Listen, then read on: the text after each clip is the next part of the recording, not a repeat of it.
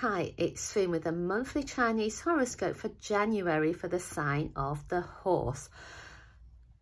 Make a positive start to the new year. Talk about cheerful things. Of course, it's good for you to reflect upon the past, and there could be lessons learned. Take that forward for the new year.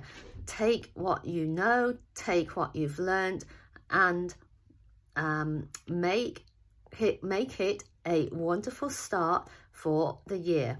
When talking to close ones, remember to talk about all those things that bring you closer together and make your bonds more meaningful. So have a wonderful start to the year. If you're enjoying our horoscopes, remember to subscribe and share with your friends. Thank you for tuning in to Feng Shui Fune.